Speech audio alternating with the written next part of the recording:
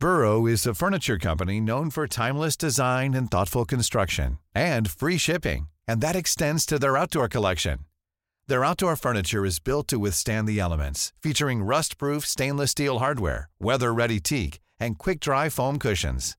For Memorial Day, get 15% off your Burrow purchase at burrow.com/acast, and up to 25% off outdoor. That's up to 25% off outdoor furniture at burrow.com/acast. This Mother's Day, celebrate the extraordinary women in your life with a heartfelt gift from Blue Nile. Whether it's for your mom, a mother figure, or yourself as a mom, find that perfect piece to express your love and appreciation. Explore Blue Nile's exquisite pearls and mesmerizing gemstones that she's sure to love. Enjoy fast shipping options like guaranteed free shipping and returns. Make this Mother's Day unforgettable with a piece from Blue Nile. Right now, get up to 50% off at BlueNile.com. That's BlueNile.com. Hello one and all, and welcome to Behind the Glass. This podcast aims to take you behind the scenes of the YouTube channel Seen Through Glass, as well as the automotive and social media worlds. Thank you for listening to us wherever you are, on Spotify, Apple Music, or any other podcast player. I'm your host, Sam, from the YouTube channel Seen Through Glass, and this week I am joined by fellow YouTuber Tiamat Marduk. I'm still not sure I'm pronouncing that right, but Ben is an F1 gaming YouTuber based in Brisbane, Australia. I've been watching his videos for far too long, but he provides really interesting insight into an entire different side of YouTube that I was previously very unfamiliar with, the world of gaming. But he, of course, is also a mega F1 fan, which meant we had to talk about the forthcoming 2019 season. Subscribe and listen out for future episodes that are coming during this year's Drive the World.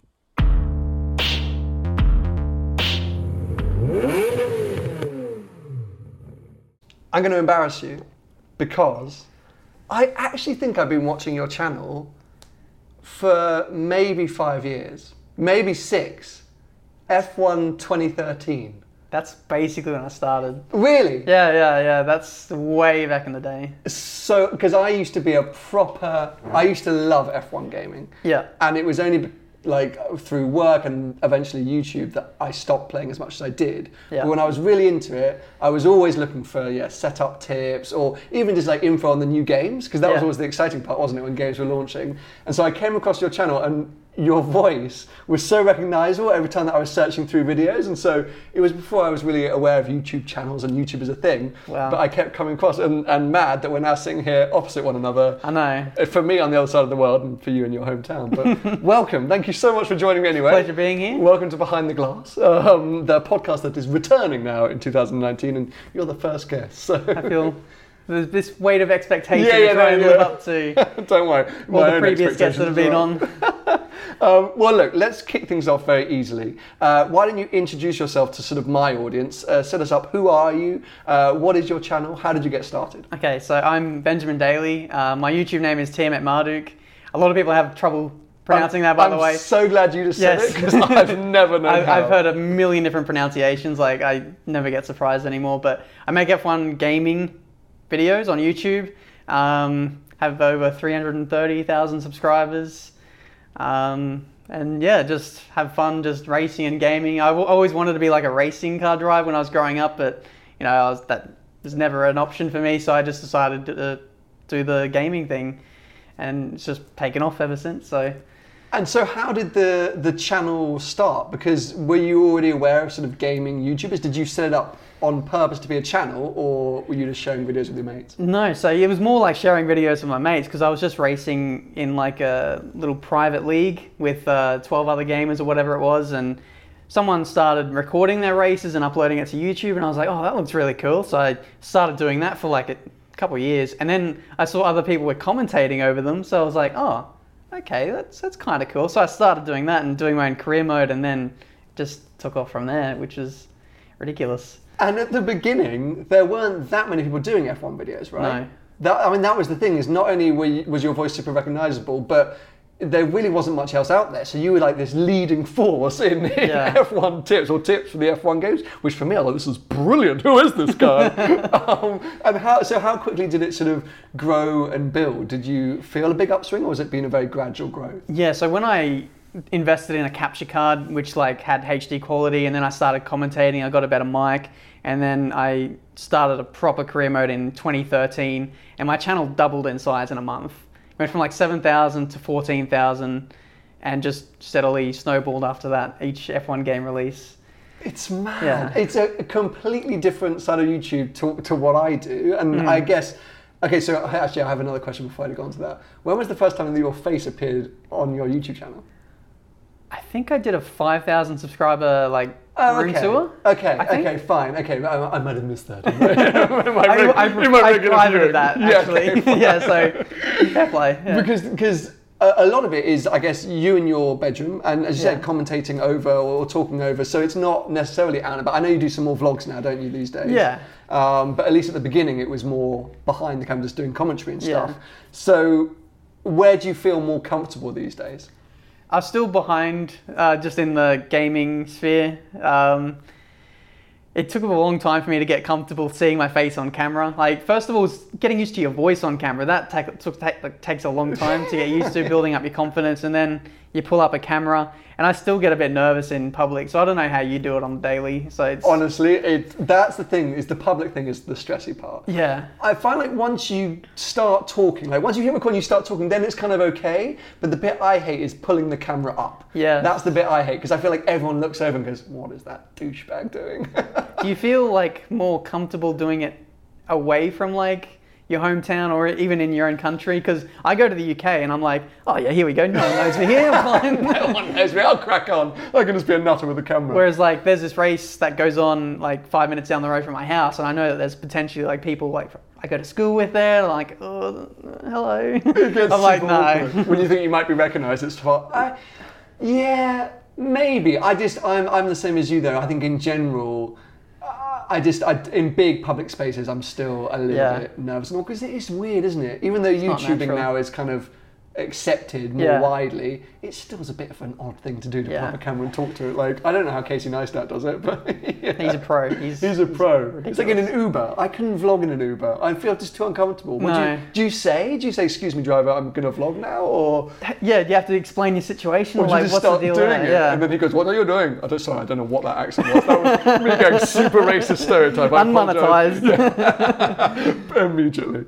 Okay, so let's bring us into the sort of the present day. As you said, just over 330,000 subscribers? Yeah, just on. Incredible. And am I right in saying you have now sort of got involved with the esports side of things? I have, yeah. So I've signed to an esports team. I'm more of like a content creator, but I can also kind of drive as well, if I put the effort in. That's the biggest thing. But wait, because I'm clueless on esports. I'm literally clueless. So what is the difference between us playing F1 2018 and esports? So it's probably just the amount of practice and preparation that the drivers put in. Okay. Much like an F1 driver, they do simulator work, they do training. Even these esports guys, even though it's not really that physical, they make sure they're in physical condition. Wow. They train in the gym.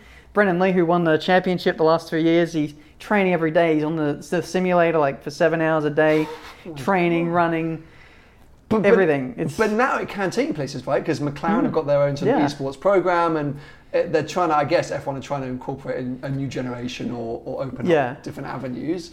And so for you, do you see it as like a sort of potential other opportunity, or is it just a bit of fun to do alongside the main YouTube stuff? It's a bit of both, to be honest. Getting to work with those personalities and see how they operate, and it is about attracting a new audience because the casual F1 audience is probably a bit older, and this is more accessible. They're quick, short, sharp races, high action, entertainment. It's just lots going on. There's equal cars, so the racing is a lot closer. People can overtake a lot easier, and yeah, it's just different in F1. They're just trying to experiment in that scene to see if stuff works in the main game, kind of. It's an interesting area that you hear a lot of people talking about a lot. So I can see what it's got to be fun. I need to sort of watch it and find out more about it, because I see everyone talking about it. I'm like, this esports thing's super intriguing. But as a gaming YouTuber, because I'm so unfamiliar with it, sort of what is your wider strategy? Because I suppose you're kind of locked into F1, right? Yes. So does that frustrate you, or do you love it because that's just your passion? Oh, I love F1. It's like what I live and breathe every day. But my audience is so niche. They just like track focus content. Okay. They're kind of like, they see like a Forza video, which is more casual, more lifestyle-y kind of thing.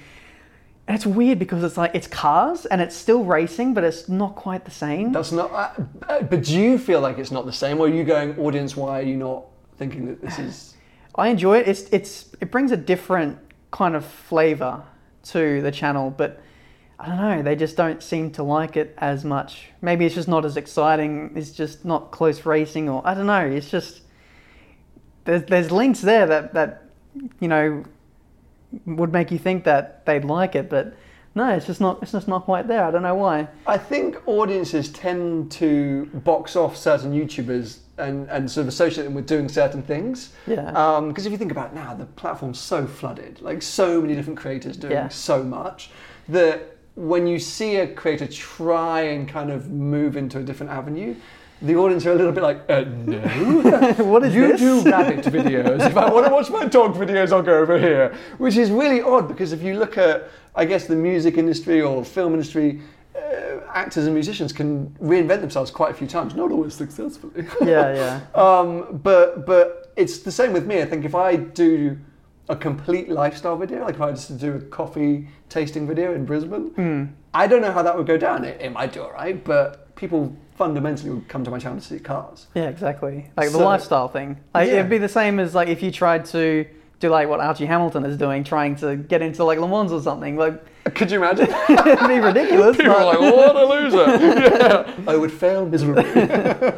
Let's talk about that for a second, because we had a similar dream then growing up, the sort of whole racing driver thing. Yeah. Did you do karting? Did you do anything? No, not really. Okay. I did like hire carts, just like go for the day and do that. We never had the money to actually get into racing, but when I started like playing racing games and playing competitively against other people, I'm like, oh, I'm not too bad at this. This is not bad. But yeah, it's always something I wanted to do, but it's just motorsport's so expensive.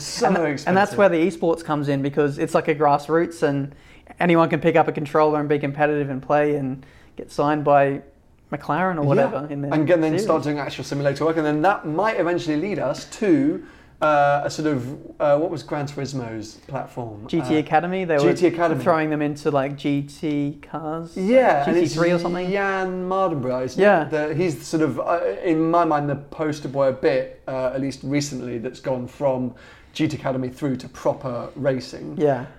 And hey, that might be esports, right? I mean, that could be in the next 5 years or so, and a new F1 driver that's come from esports. Possibly, hopefully. Well, That's they're gonna be doing something you, at the moment with Race of Champions. Like they've got all these different champions from different like categories of racing, and the winner of all these e-races will actually compete in the actual Race of Champions wherever it is. I can't remember. Yeah, it always moves around. That's nuts. Yeah. But, okay, so then in terms of, because I know I want to talk about, you've become more involved with the F1 game as well, right? Which is crazy, and let's touch on that in a second. But have you also had any other cool opportunities just in and around F1 in general? I got to go on the paddock in Melbourne, my first race. Sick. Got to go from just seeing the cars, oh yeah, that's cool, and then 5 minutes later I'm walking down the pit lane or the paddock area and I'm seeing Lewis Hamilton. No way. There you go. Yeah. That's mad. I went on the Thursday and I met like every single driver on the 2017 grid. Who reached like that happened through a corporate partner? Or? Yeah, through Codemasters, because I got a pretty good relationship with them. Okay. I said, I'm going to the Grand Prix. I was testing in England at the time in February, and I was going there in like 2 or 3 weeks' time, and they said, why don't you go to the Grand Prix as a representative of us? And we got some mad opportunities there, just taking photos with everyone. Met Lewis Hamilton like 4 times. Oh my God, I hate you so much. Daniel Ricciardo, Sebastian Vettel, all these people. So cash. Yeah. So cash. You're pretty friendly with Seb as well, so. Oh, well, I'd like to think so. Even though I had to remind him that I'd already met him the second time we met. Oh, no. But he was like, oh, yes. I think he said that politely, but anyway. Okay, so you just touched on it. Let's talk about it a bit more, because it's quite an amazing story. And if you're an F1 gaming YouTuber, to end up working with the F1 gaming company or the developers of the F1 game must almost be a dream come true. It is, yeah, because I kind of idolized the developers growing up, like seeing the first F1 game come out in 2010 and seeing the developer diaries and go, oh, what they do as a job is so cool. Then 2016, I went and I met them and I was like just starstruck meeting those guys. And recently, in this year's game, my face is in the game. That's crazy. Yeah. But it does not feel totally surreal to you? Like, you're in the game now, you're part of the game. Yeah, I don't get it. That was never even a dream of mine. So to have that happen, it's just ridiculous. So how did it happen at the first? Like, did they reach out to you? What was the sort of context? So they reached out to like kind of influential members of the community. There was me and a few other F1 YouTubers and just people who maybe like really fast at the game. We did that testing in 2016. Then we got re-invited for 2017. They got some new tech that was able to 3D face scan people's faces and basically the same thing that they do with the drivers. Wow. And they do it with a few of us and we're dotted around in the pit lane and stuff. That's amazing. And so are you giving feedback and helping to say, that's not a good feature, let's make this more realistic? Yeah, pretty much. Just giving tips on the handling and just new features that were in career mode at the time, just helping to make the game more balanced and stuff and have a say into like what might go into future titles, which... Okay, well that's what I was really going to pick up on you, because even though I'm playing less and less these days, which frustrates me, I still love the F1 games, and it's it's really the only game that I buy these days for I'm on PlayStation. Nothing wrong with that. Thank you very much. What do you feel is missing from F1 games? What would you add? Because safety cars, damage, all of these different things, you always have people griping about. And you've got to have that mixed between arcade and simulator. So just you on a personal level, not with your Codemasters head on, what would you love to have as an F1 fan and as a gamer? I think it would be driver transfers actually in career mode. So having like Lewis Hamilton switch to Ferrari or what have you. Sure. Because it can get a little bit repetitive with everyone in the same teams and everything after a few years. Like FIFA allow you to like switch teams and it keeps it fresh. Absolutely. Because on career mode, for those of you who haven't played F1 game, you can obviously move teams, right? Yes. And you usually replace the second driver? You can actually choose who to replace. Yeah. Okay, nice. But the other AI drivers don't often move around. No. And because I haven't played much of F1 2018, how many sort of crashes take place, how many incidents take place that don't involve you? So how many yellow flags will you come across in a race? You never used to see them, but they're getting better at humanizing the AI a bit more. They're a bit more aggressive. You might see like 1 or 2 crashes, plus like a reliability issue here and there. But I actually wish that they make reliability issues for the player because it's a bit too easy. You can't ever breaks down unless you run your engine into 100%. And that's, I think, us as mega F1 fans, because I agree with you. And I guess as a developer, that's where you've got to really find that balance, right, between the first-time players or the everyday arcadey type players and the nerds like us, because we want essentially to be F1 drivers. Yeah, pretty much. Just digitally. So we're looking for that real experience. And in our heads, breaking down is a part of being an F1 driver. Even though any F1 about the team. Oh, God, it's so annoying. It's part of racing. Keep it 2-engine. That would be incredible. Yeah. And so, I can understand why they don't dial that in. But I would often find myself creating those kind of scenarios almost in my imagination. So I'd be like, just hold back. Oh no, I'm stuck in 3rd gear. Let's see if I can finish the race. Have you been that much of a loser as well? Yes. Yes. In the old days, this is probably a bit controversial to say, but I used to maybe slow down and take someone out off camera and cause a safety car and make the race a bit more dramatic. Haven't done that in many years, so don't kill me in the comments. Good old, they're coming for you now. Yeah, there's your title. Okay, so let's move the conversation on a little bit, because I'm aware that some of my audience might not be gamers or even F1 gamers. So let's firstly touch on road cars. Yep. You turned up today at this lovely Brisbane apartment in your very yellow, it was a 350, no, 370Z, 370Z, I was going to say, new headlights. You have for just over a year? Yeah, a year and a half, almost 2 years. Happy with that? Yeah. It looks great. It does, in person. Cameras, really pictures don't do it justice, and I'm sure you can attest to this when you post everything on Instagram. It's just like, damn, when you see it in person, it's just been cleaned. And, no, it looks great. And so, have you always had a sort of appreciation or a love for road cars as well as motorsport? Hey, it's Danny Pellegrino from Everything Iconic.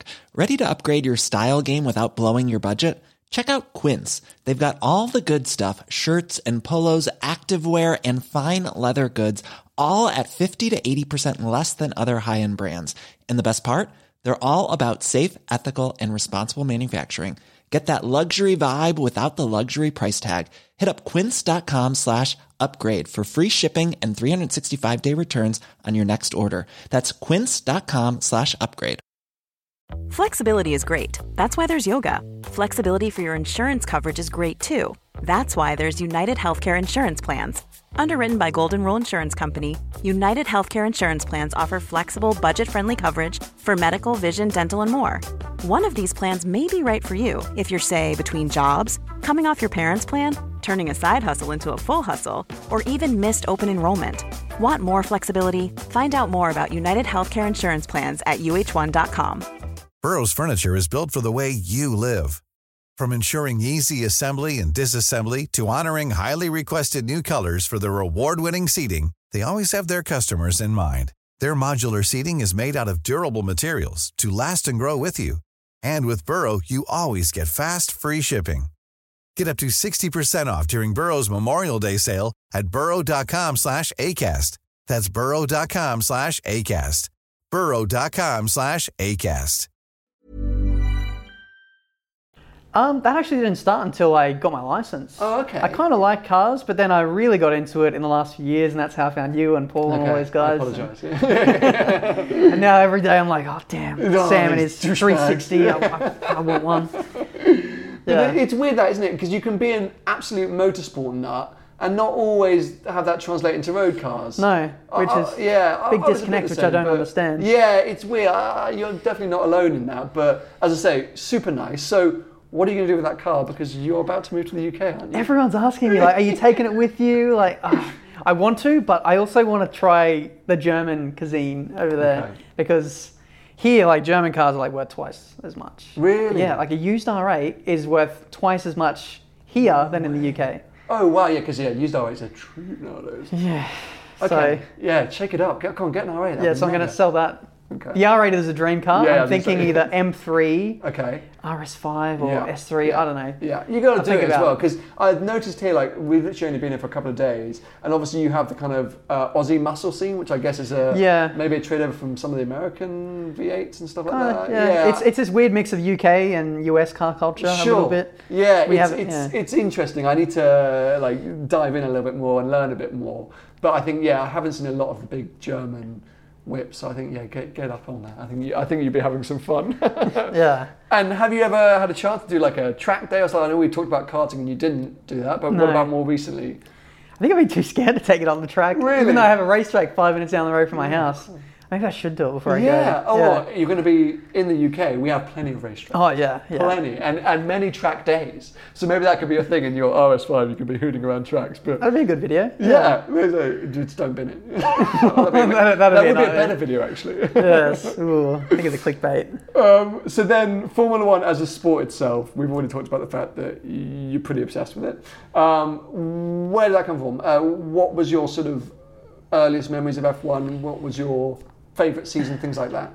I didn't really get into it until like lately, if that makes sense. Oh, okay. I started around 2010. Sure. But my earliest memory is like 2007, 2008. Okay, Remember okay. like Lewis Hamilton? Oh no. Yeah. Might have been 09 actually. Remember Hamilton like struggling Oh, in his really? McLaren, trying you're a to newbie. So trying to get the car back on the pace to catch up with those bloody Brauns.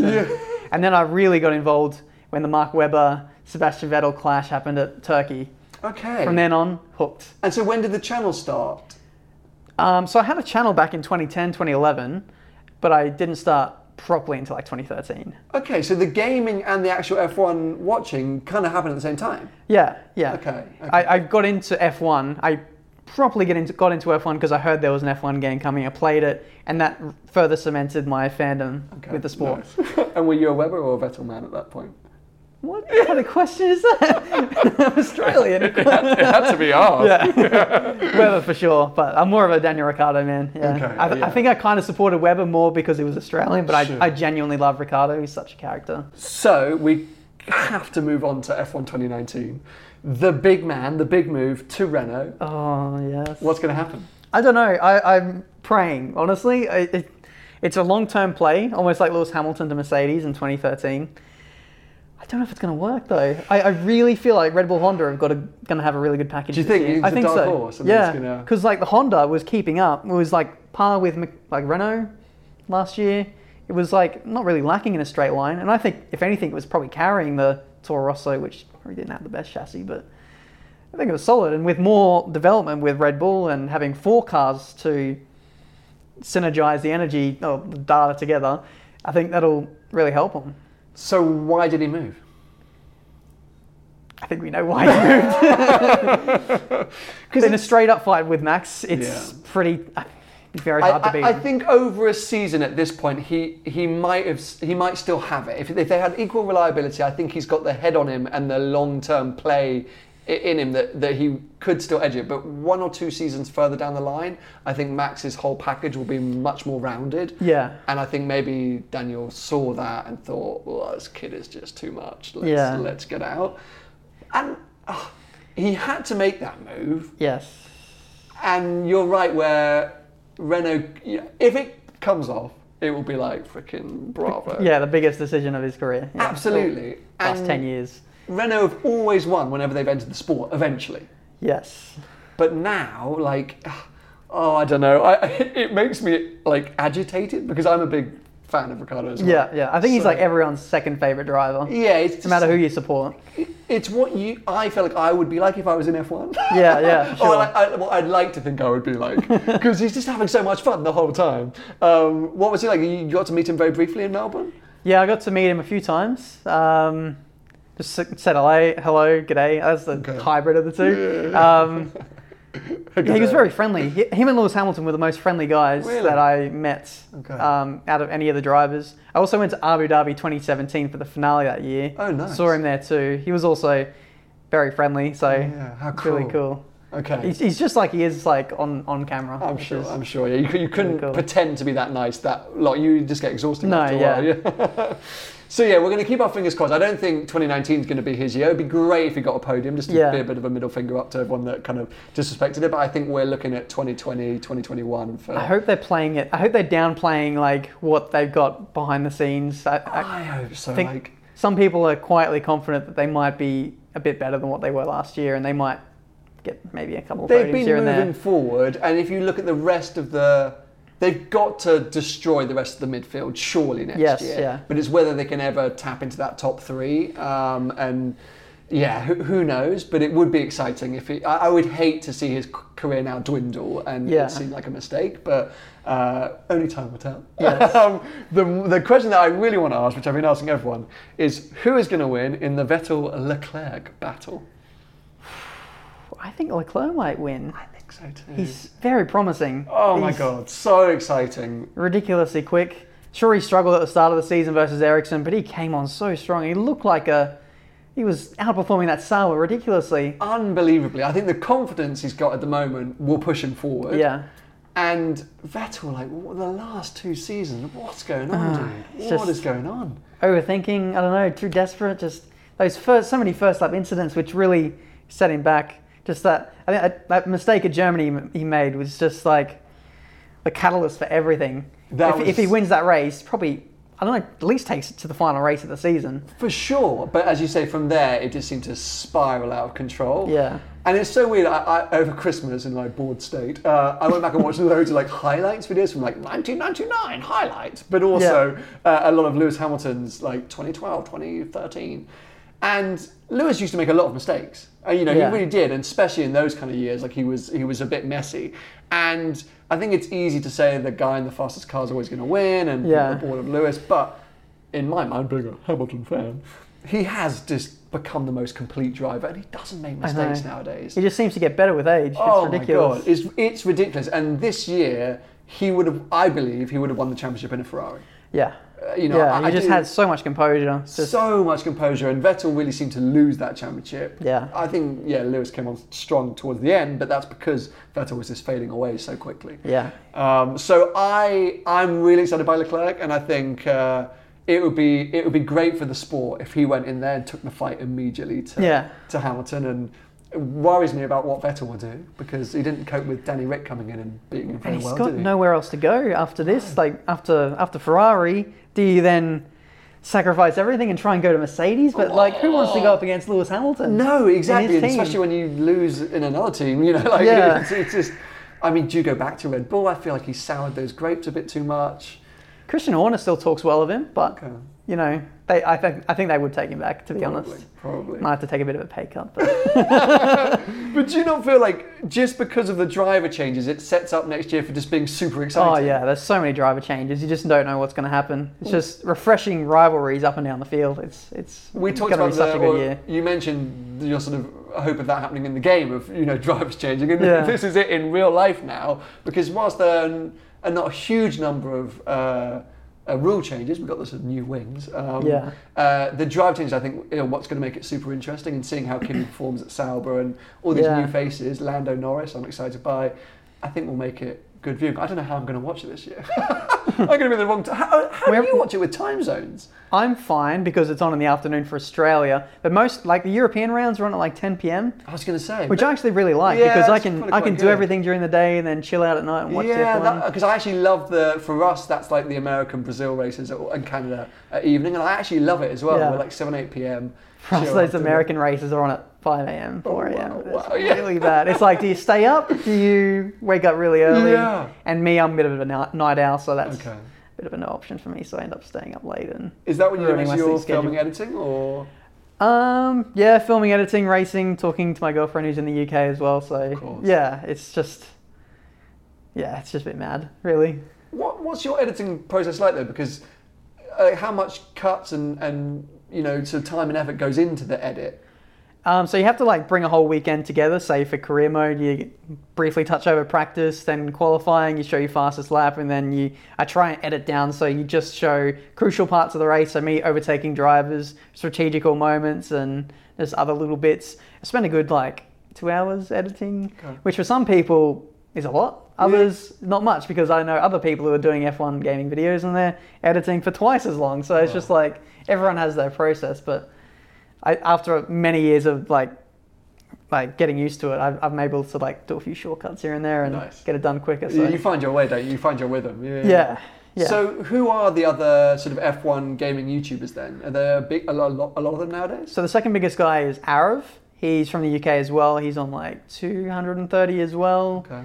Then there's a big gap to the next guy. We had a few people quit over the years. Well, Maddie G, right? Yeah, Who's he's now doing WTF1. WTF1, which I actually did their podcast, and I saw that. Yeah, have done a bit. So I'm sure a lot of my listeners and viewers will know about those guys. So Matt, the presenter, used to be F1 gaming YouTuber. Right? Yeah, as well. So then he bailed and went for the big time.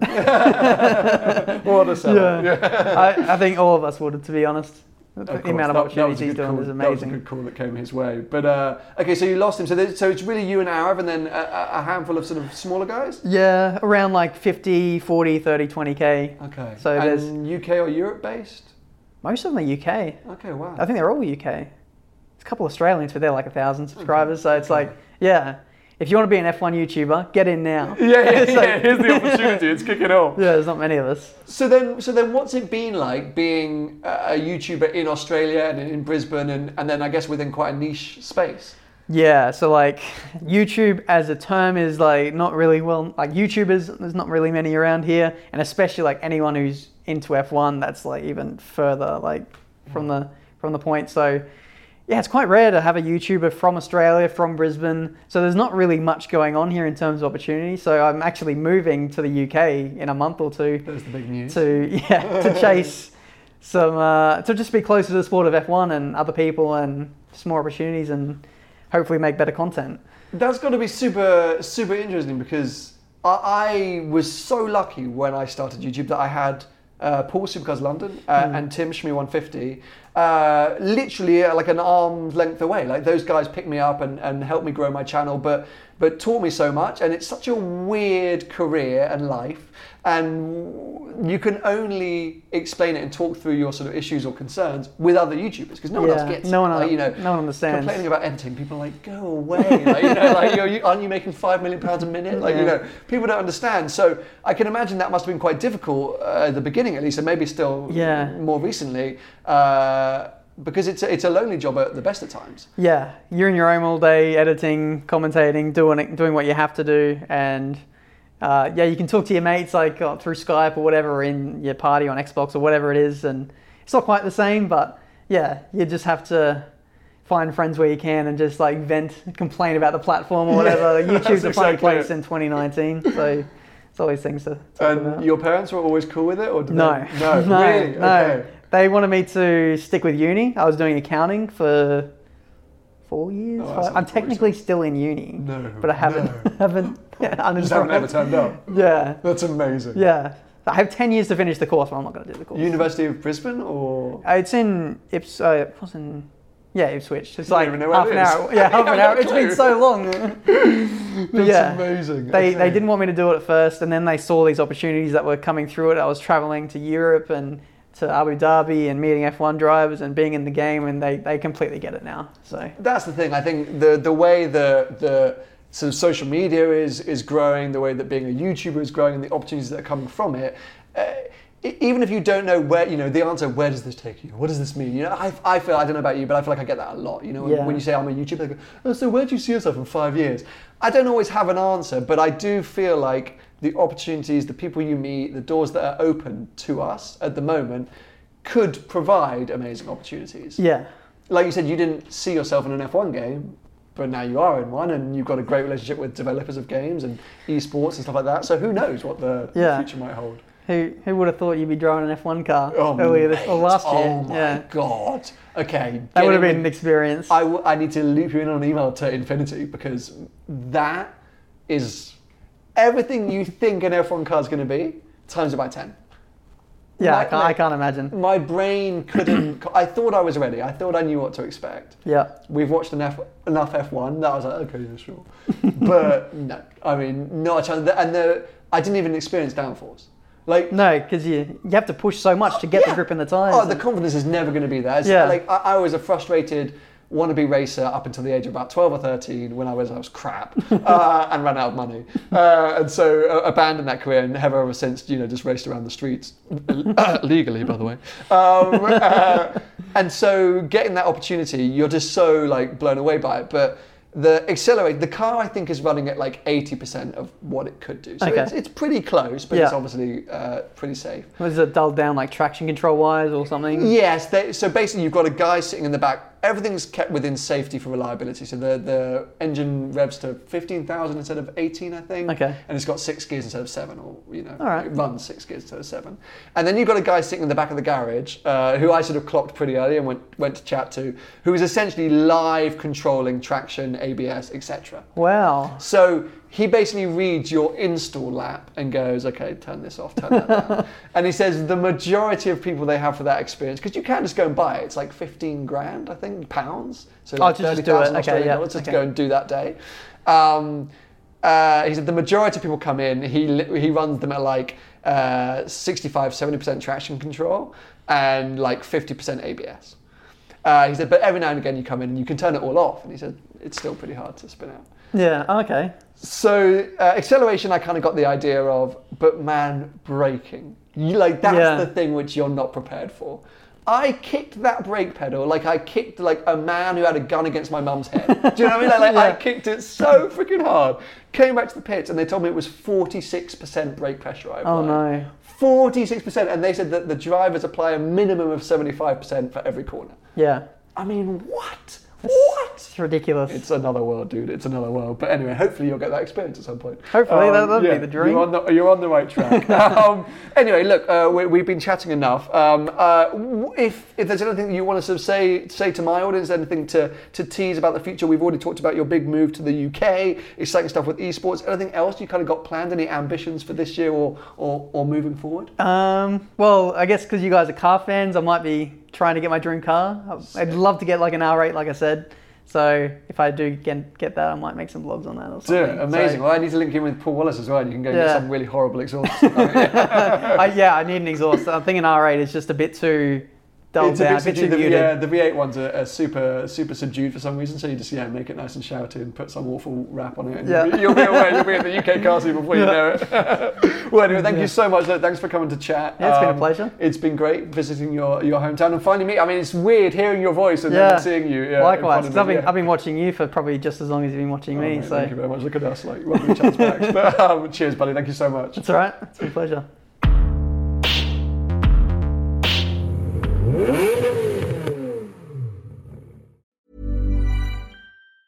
Planning for your next trip? Elevate your travel style with Quince. Quince has all the jet-setting essentials you'll want for your next getaway, like European linen, premium luggage options, buttery soft Italian leather bags, and so much more. And is all priced at 50 to 80% less than similar brands. Plus, Quince only works with factories that use safe and ethical manufacturing practices. Pack your bags with high-quality essentials you'll be wearing for vacations to come with Quince. Go to quince.com/pack for free shipping and 365-day returns. Mom deserves the best, and there's no better place to shop for Mother's Day than Whole Foods Market. They're your destination for unbeatable savings, from premium gifts to show-stopping flowers and irresistible desserts. Start by saving 33% with Prime on all body care and candles. Then get a 15-stem bunch of tulips for just $9.99 each with Prime. Round out Mom's menu with festive rosé, irresistible berry chantilly cake, and more special treats. Come celebrate Mother's Day at Whole Foods Market.